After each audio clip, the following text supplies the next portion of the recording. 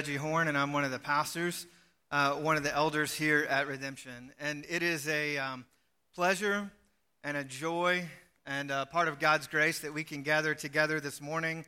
If we think about the events over just the last couple of days, there are lots of people in Texas this morning who aren't able to gather together to worship. And so it's a joy and a privilege for us to be able to be here together. So I want to welcome you and thank you for being here. This morning, we're starting a new series. So for the next several weeks, little while, we'll be going through the book of 1 Peter. And so we're starting a series called Set Apart, which you can see the graphic up there on the screen. And this morning, we're going to be looking specifically at 1 Peter chapter 1, verses 1 and 2. And it may seem like, because we're only dealing with the first two verses, that it's going to go pretty quick. But it's not. We'll get out of here about 4 p.m. You guys good with that? There's quite a lot in the first two verses of Peter, and we could spend weeks and weeks dealing with them, but we're going to look at them for just a little while this morning. So anyway, this is what we've written about the series, and I have to give props to Kate, who edited this for us. So let me just read you what this series is about, and then I'll pray for us, and then we'll move on from there. The first letter of Peter reminds us that as believers, we have been set apart from this world and set apart for God through the person and work of Jesus. This place is not our home. Written to the elect exiles of the dispersion, 1 Peter explores the unique tension of living as sojourners in a foreign land. When we experience suffering and discomfort, it's natural for us to turn inward and focus on ourselves. However, Peter calls us to turn to God and focus on Him. As God's people, we are set apart to carry and proclaim Jesus back into the darkness from which we were rescued. Let's pray. Holy Father, thank you for your Son, Jesus. Thank you that He has saved us and done something for us that we could never do for ourselves. And God, because of that, because of your work in our lives, God, you get to give us, you have the right and the privilege to give us an identity. And God, we thank you for that identity. We thank you that it comes from you and you alone. Holy Father, I pray over the next few minutes as we look at the beginning of 1 Peter that you would use me to simply proclaim your word. God, I recognize that my words are of little importance, but God, your words are of utmost importance. And so God, I pray that we would hear from you in this place, that Jesus would be lifted high, and that we would be drawn to you because of Jesus. God, we ask all this in the name of your Son. Amen. If I were to ask you a question, if I were to say, tell me who you are, who are you? What would your response be? Would you respond with your name? Would you respond with your occupation or your job, what you do on a daily basis, and say, I am a nurse, I am a teacher, whatever it might be? Would your response be based on some role that you have? Would you say, I'm a parent, I'm a spouse, I'm a single person, I'm a brother, a sister, a child, whatever, wherever you find yourself? Would it be based on your education? Would you say, I'm Dr. So-and-so? Would your identity be based on your race? Or would your identity be based on your sexuality? Or would your identity be based on your gender? Where and how would you identify yourself if I were to say, who are you? Right, over the past few years in our society and culture on a large scale, both in all areas of life, including entertainment, our society has really sort of been diving into examining the issues of identity. Who am I? Who are we? Right, if we take a step back and just look at the big picture over the last few years, these are just a few examples, right? This is by no means exhaustive. But if we take a step back and just look at the big picture over the last few years, issues of identity related to race, sexuality, ethnicity, gender, and so forth are really being examined and thought about all over the place. We've seen Bruce Jenner become Caitlyn Jenner. We've seen a TV show follow that on Amazon. It's all about a parent transitioning to a new gender. We've seen TV shows like Blackish, which is an incredibly funny TV show and a great TV show, quite frankly. Movies like Get Out, that have brought into focus and examination of race in our culture. We've seen the end of the presidential term of America's first African-American president. And we've seen the beginning of the term of a president that is unlike any we've ever seen before, where race is right back in the center of our society. We've seen the events of Charlottesville just a couple of weeks ago, where the sin of racism reared its ugly head over and over and over. And since then, the conversation on social media regarding statues and Confederate memorials and things like that has just been out of control. It's been crazy. Just a couple of years ago, the Supreme Court legalized gay marriage, right? These issues of identity, how we define ourselves, what we're about, are really at the center of our society right now. They really are. And even though we may not realize how central they are or how much they play into our identity and how we define ourselves, they really do. It's a big deal to examine these things and talk about them. But here's the weird thing about Western culture, right? We live in a Western society. And here's the weird thing. It's different than it's ever been before, and it's different than a lot of places around the world. But in our society, we really get to define our own identity. We get to make it up. We get to say, I am this or I am that. We get to choose our jobs. We get to choose our religion. We get to choose, these days, our gender. We get to choose our sexuality. We get to choose our spouses. Like all of these things, we get to go out and find ourselves. We get to go say, this is who I am. I'm going to go find myself, and this is how I'm going to identify myself. But what Peter does at the very beginning of the book of 1 Peter, right out of the box, what Peter does is establish the fact that God has given his people an identity that supersedes everything else. Right out of the box, Peter goes straight to identity. Regardless of how we might identify ourselves, regardless of who we might say that we are, God has something to say about who we are. God has something to say about our identity. And 1 Peter gets right to it. And I want you to stay with me here for a minute, because we're going to dive into 1 Peter, and I want you to hang with me because it's incredibly important. Not only am what I'm going to do this morning is examine 1 Peter 1 and 2, I'm really setting the stage for the next few weeks and months to come as we dive into 1 Peter over and over and over. So hang with me. 1 Peter chapter 1, verses 1 and 2. I'll read them. I think they'll be up there as well. This is what it says. Peter, an apostle of Jesus Christ, to those who are elect exiles of the dispersion in Pontus, Galatia, Cappadocia, Asia, and Bithynia, according to the foreknowledge of God the Father, in the sanctification of the Spirit, for obedience to Jesus Christ and for sprinkling with his blood, may grace and peace be multiplied to you. So here's what I'm going to do. I'm going to examine several things in these first two verses. I'm going to talk about the cultural context for a minute that Peter was writing into when he wrote this book, and then I'm going to just sort of tie it all up for us at the end. But just a couple of things to note about these verses. First, the Peter writing here is the Peter that was one of the 12 apostles appointed by Jesus, right? We know that. He spent several years with Jesus, and he was an eyewitness of Jesus' life and Jesus' ministry. He had incredible successes as a follower of Jesus. He walked on water with Jesus, right? When Jesus said, "Who do people say that I am?" Peter said, "You are the Christ, the Son of the living God." He had these incredible successes. He was with Jesus at the Transfiguration. But Peter had incredible failures as well. At the crucifixion, Peter denied Jesus 3 times and walked away and said, No, I'm not with that guy. We see later in the New Testament that Paul has to call Peter out and say, Peter, you're being legalistic. You're not following the gospel, man.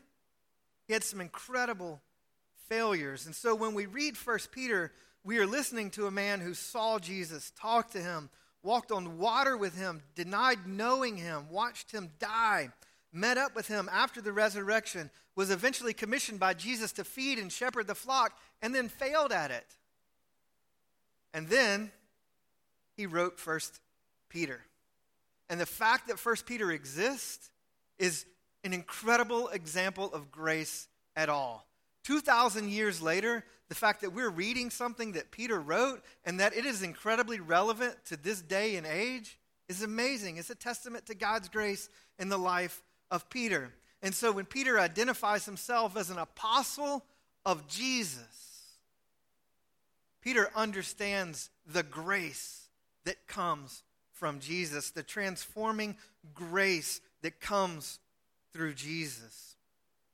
Another thing to note about this passage, the churches being written to are churches that are in modern day Turkey. Peter probably wrote this letter sometime around 62 or 63 AD. And this letter mentions suffering and persecution.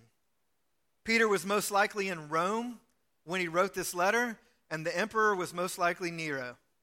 And if you know a little bit about Nero, probably set fire to Rome in 64 AD.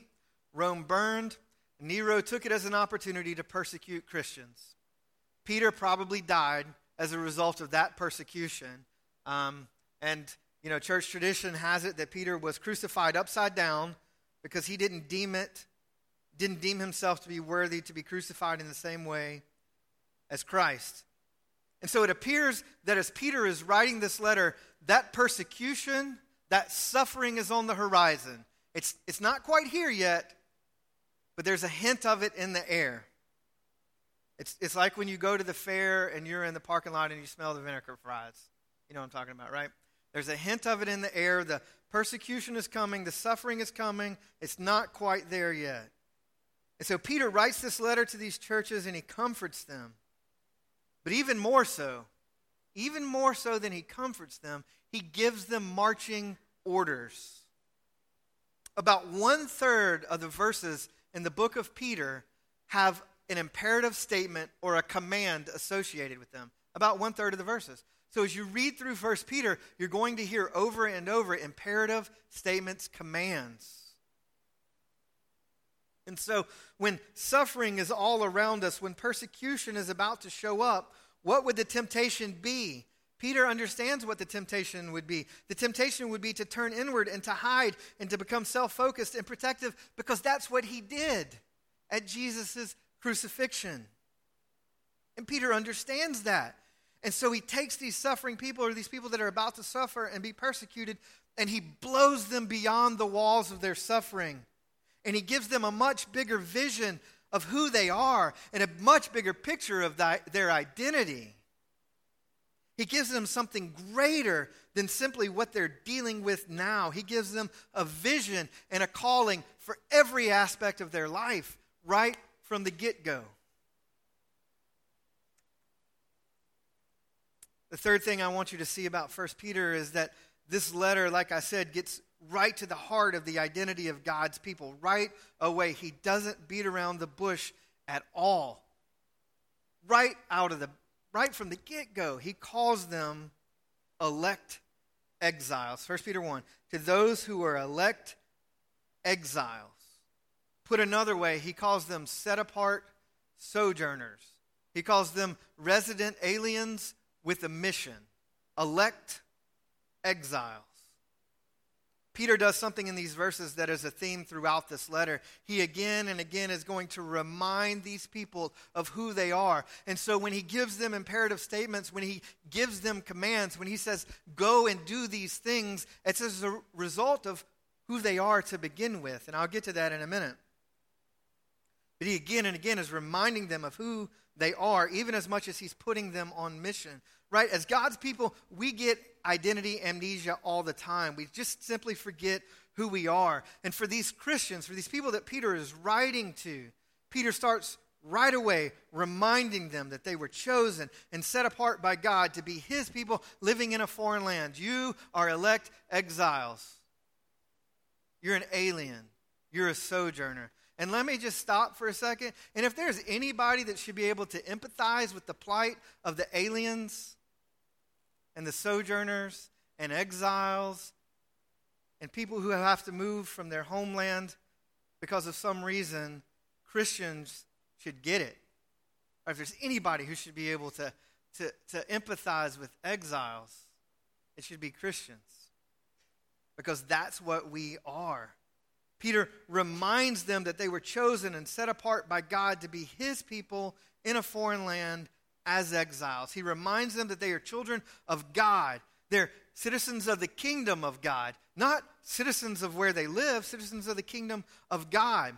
They belong to God's kingdom. Now they're living in Pontus, and they're living in Galatia, and they're living in Cappadocia, and Asia, and Bithynia. And we're living in Augusta. But our home, we're citizens of the kingdom of God first and foremost.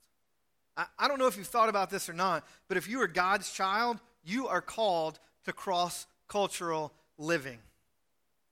This world is not for you going to be a comfortable place because this world is not your home. You are not intended to be comfortable here on earth.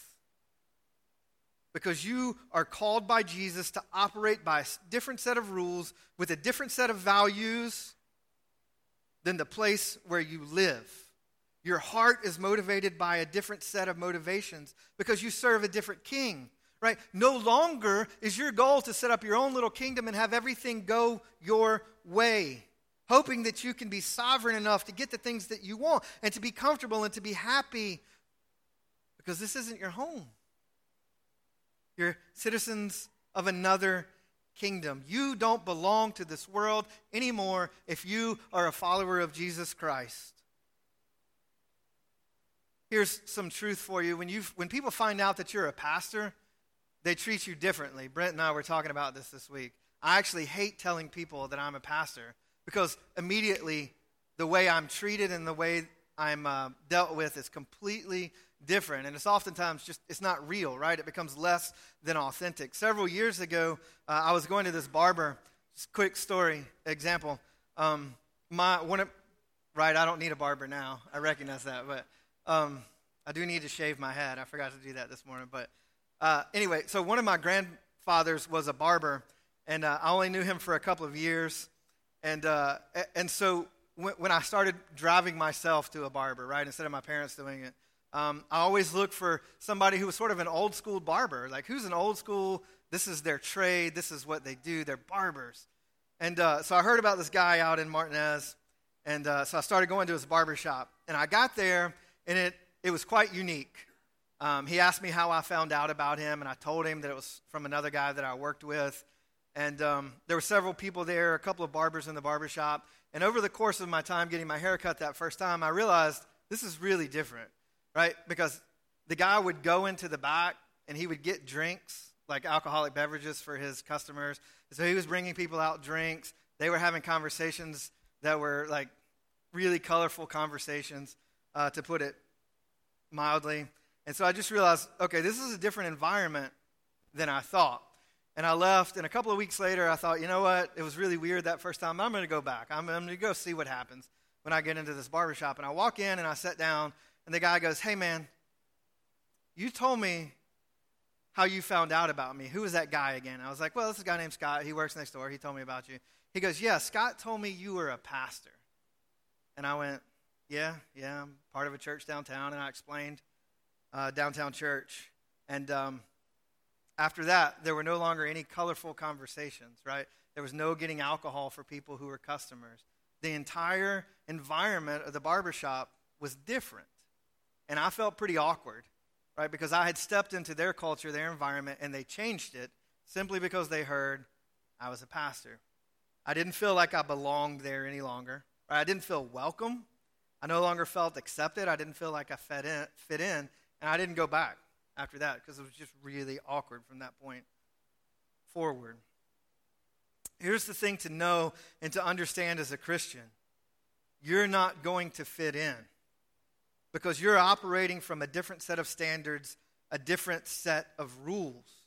Think about this. You were chosen to have the blessing of being not of this world.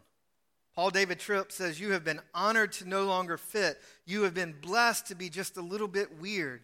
You have been graced to be misunderstood. You have been chosen to do things that in the normal way that the world operates makes no sense whatsoever, because you are a part of the kingdom of God. And even though it takes a little getting used to, don't mourn that.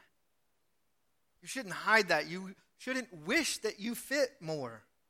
This cross-cultural existence is a sure sign of the fact that transforming grace has been given to you through Christ, just like it was given to Peter. It's a wonderful thing. It's a good thing that your heart grieves where other people's hearts don't grieve. It's a good thing that your heart rejoices at places where other people's hearts don't rejoice. It's a wonderful thing that what's important to you is different than what's important to people who don't know Christ. It's not easy to be set apart. It's not easy to be an alien. It's not easy to be an exile.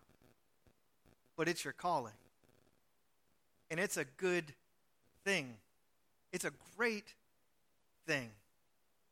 It's your calling.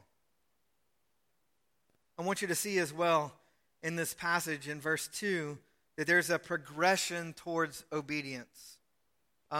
Verse 2 really modifies the term elect exiles in verse 1. So when you read verse 2, it's really a modification of the word elect exiles in verse 1. It's what's happening in verse 2, I think, is that Peter is defining and describing what it means to be an elect exile. And so if we were to read verse 2 again, it says, according to the foreknowledge of God the Father, in the sanctification of the Spirit, for obedience to Jesus Christ and for sprinkling with his blood, may grace and peace be multiplied to you. So right in this verse, we go from foreknowledge by God to sanctification by the Holy Spirit to obedience for the blood of Christ. Foreknowledge, according to the foreknowledge of God the Father, in the sanctification of the Spirit, for obedience to Jesus Christ and for sprinkling with his blood. Right? There's a Trinitarian focus in that passage. God the Father, God the Holy Spirit, God the Son. And just as importantly, there's a progression towards obedience that we see. Right? Elect exiles. You are elect exiles according to the foreknowledge of God the Father. Think of it this way. God placed his love on you before the foundations of the world were set into the place. Right? You have a Father who knows you and knows everything about you. Peter is saying that to the elect exiles that he's writing to, and I'm saying that to you. You have a Father who set you apart for his purposes, not because you're worthy to be set apart, but because God chose to set you apart as his own. So part of our identity is that our Father set us apart. We belong to him. Part of our identity is that God gets to identify, first and foremost, who we are because he set us apart as his own. And right, that should be incredibly humbling. That should be incredibly humbling. There should be no pride in that. The fact that God set us apart as his children. But according to Peter, he did. He says, elect exiles in the sanctification of the Spirit. Right, so God chose to set us apart as his own, and now God is transforming us through the work of the Holy Spirit. The power of sin in our lives is absolutely broken by the death, burial, and resurrection of Jesus Christ, but sin still remains, right? We still sin on a daily basis. We all have evidence of that over the past week. I think we all can agree with that. We all have evidence that sin still exists. Sin still remains. And so is our identity, though, one of somebody who just sins all the time? Or is our identity of one that is being sanctified by the Holy Spirit and made to be like Christ? Paul says in Galatians 5 that the Spirit battles with your sinful nature, that there is a warrior spirit battling on your behalf. So part of our identity is that the Holy Spirit is transforming us into Christ-likeness as we abide in Christ. That's part of our identity. You're an elect exile because God set you apart. You're an elect exile because you're being transformed through the power of the Holy Spirit as you abide in Christ. You're an elect exile for obedience to Jesus Christ and for sprinkling with his blood. So I think what Peter is saying here is that our identity leads to obedience. We belong to God. We're set apart by God. Therefore, we obey because of the sacrifice of God on our behalf, where we were set apart as God's own. When I was in seminary, I had this older professor from Mississippi. His name was Dr. Jimmy Dukes. And he had like the deepest southern drawl that you could possibly imagine. And so we had this whatever, that word, you know what word I'm trying to say, of this guy teaching us Greek who had this incredible Mississippi drawl. And we would just sit there and listen to him for like 40 or 45 minutes, and it would be so terrible and so boring. And we were just waiting for him to get done. And like the last 5 minutes of every lecture was incredible. But it took like 45 minutes to get there. And I remember the very first lecture that I sat through, 45 minutes of, oh my gosh, when is this going to end? And then he got to the end, and he said, this is what you need to understand about the Christian life. Being precedes doing. And I remember sitting up in my chair like, whoa, that's incredible. How have I gone my whole life without understanding that concept? Being precedes doing. Identity leads to action. It blew me away. Brent put it this way. Brent's out there somewhere. Brent and I were talking this week. There he is over there. Brent and I were talking this week as I was talking about the sermon and preparing for it, and said it's like a branch on a grapevine, right? The branch on the grapevine bears fruit because of what it abides on. It abides on the vine, and therefore it bears fruit. It doesn't do anything to bear fruit. Right? There's nothing it can do but abide in the vine. Because of what it is, it produces fruit. And so Peter says, you're an elect exile. If you're a follower of Jesus Christ, you're an elect exile. You've been set apart by God. You're being changed by the Holy Spirit so that you can obey because of the blood of Christ, right? Being precedes doing. Identity leads to something. It leads to action, to obedience. But there's absolutely no point in that action. That action is hollow without the belonging to Christ first, without the sprinkling of Christ's blood on your behalf. You guys with me? Everybody paying attention? Okay. By the shed blood of Jesus Christ, we stand before God as righteous, with a new identity of being righteous in the sight of God because of the work of Christ. And because of the presence of sin, we are people who are daily in the need of forgiveness.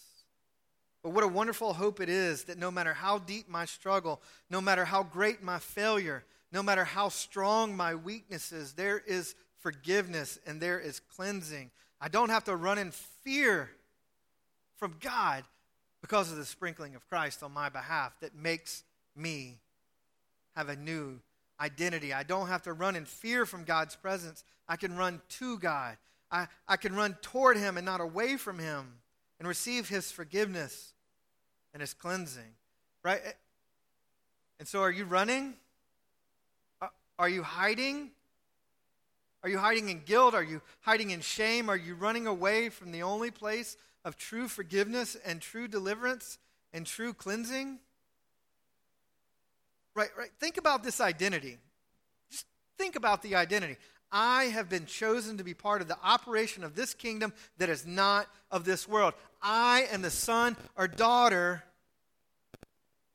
of a Father who knows me because He's written my story. I am the object of His perseverant, unyielding, transforming grace. And He will not relent until the work is done for me to be changed into Christ likeness. I have been chosen to be part of something bigger than the small borders of my own life.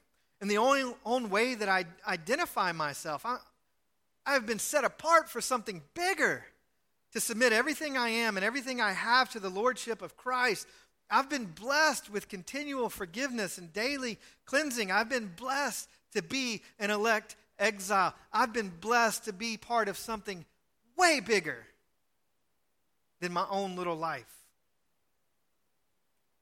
Right? If we think about the environment that Peter wrote this into, I mentioned a minute ago, there's suffering, there's persecution on the horizon. It's in the air. It's not there yet. It's in the air. It's no secret that the early church was persecuted. It's no secret that the first Christians lived within a hostile environment. The early church lived in a Roman Empire that was incredibly hostile. And early on, Christians were persecuted and suffered dearly for their faith. Peter is an example of that. He died at the hands of a Roman emperor. The early Roman Empire was hostile to Christians. So the question remains, why would anyone in the first century want to be a Christian? Why? Because there's enormous social costs for being a Christian. It could cost you your job, your home, your family, your social status, your life. And these early Christians, in this incredibly hostile environment, were exiles. They were set apart. And I think they actually embraced it. I think they actually embraced the fact that they were different. When Peter wrote, "May grace and peace be multiplied to you," at the end of verse 2, it's because they needed that grace. They needed that peace because they were strangers, they were sojourners, they were different, and the world was hostile. Those early Christians were part of a unique social project that offended people and attracted people at the same time because of their identity, right? Those early Christians, they forbade early forms of abortion and the practice of infant exposure in which unwanted infants were simply thrown out. It's perfectly acceptable in that culture for certain children to just be thrown out. And instead of letting those infants die, the early church was known to actually take care of them, to actually adopt them and take care of them. Christians were a sexual counterculture in that they abstained from sex outside of heterosexual marriage, right? And that's in the midst of a culture that they came from, that especially for married men, sex with prostitutes and slaves and children was perfectly okay. And they were different. Christians were unusually generous with their money, particularly to the poor and needy, and not just to their own family and their own racial group. It wasn't that Caesar was caring for the poor, it's that the early church was. Christian communities were multi-ethnic, since their common identity in Christ was more fundamental than their racial, ethnic, or national identities. And they created a multi-ethnic diversity which was unprecedented at the time. Christians believed in non-retaliation. As they were persecuted for their faith, they forgave their enemies and they willingly died. Willingly died. And it's into that cultural context of suffering, racial divisions, sexual immorality, the devaluing of human life, poverty, and violence that Peter writes a letter to the churches in modern-day Turkey. Does that cultural context sound familiar to you guys?